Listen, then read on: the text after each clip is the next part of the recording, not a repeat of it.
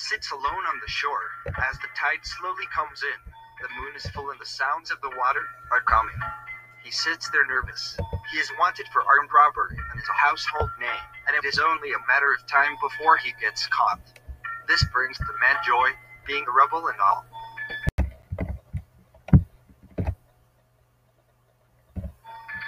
Then suddenly a car door slams.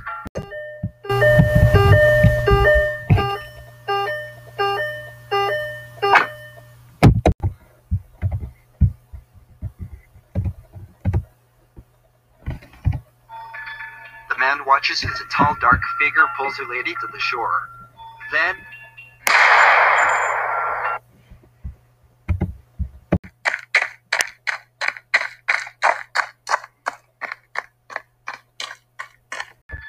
scared, the man makes his mind to flee the scene. But his curiosity on who that poor person was got him curious. He unravels the bag the person's head was in. Then, to his surprise, the person was himself.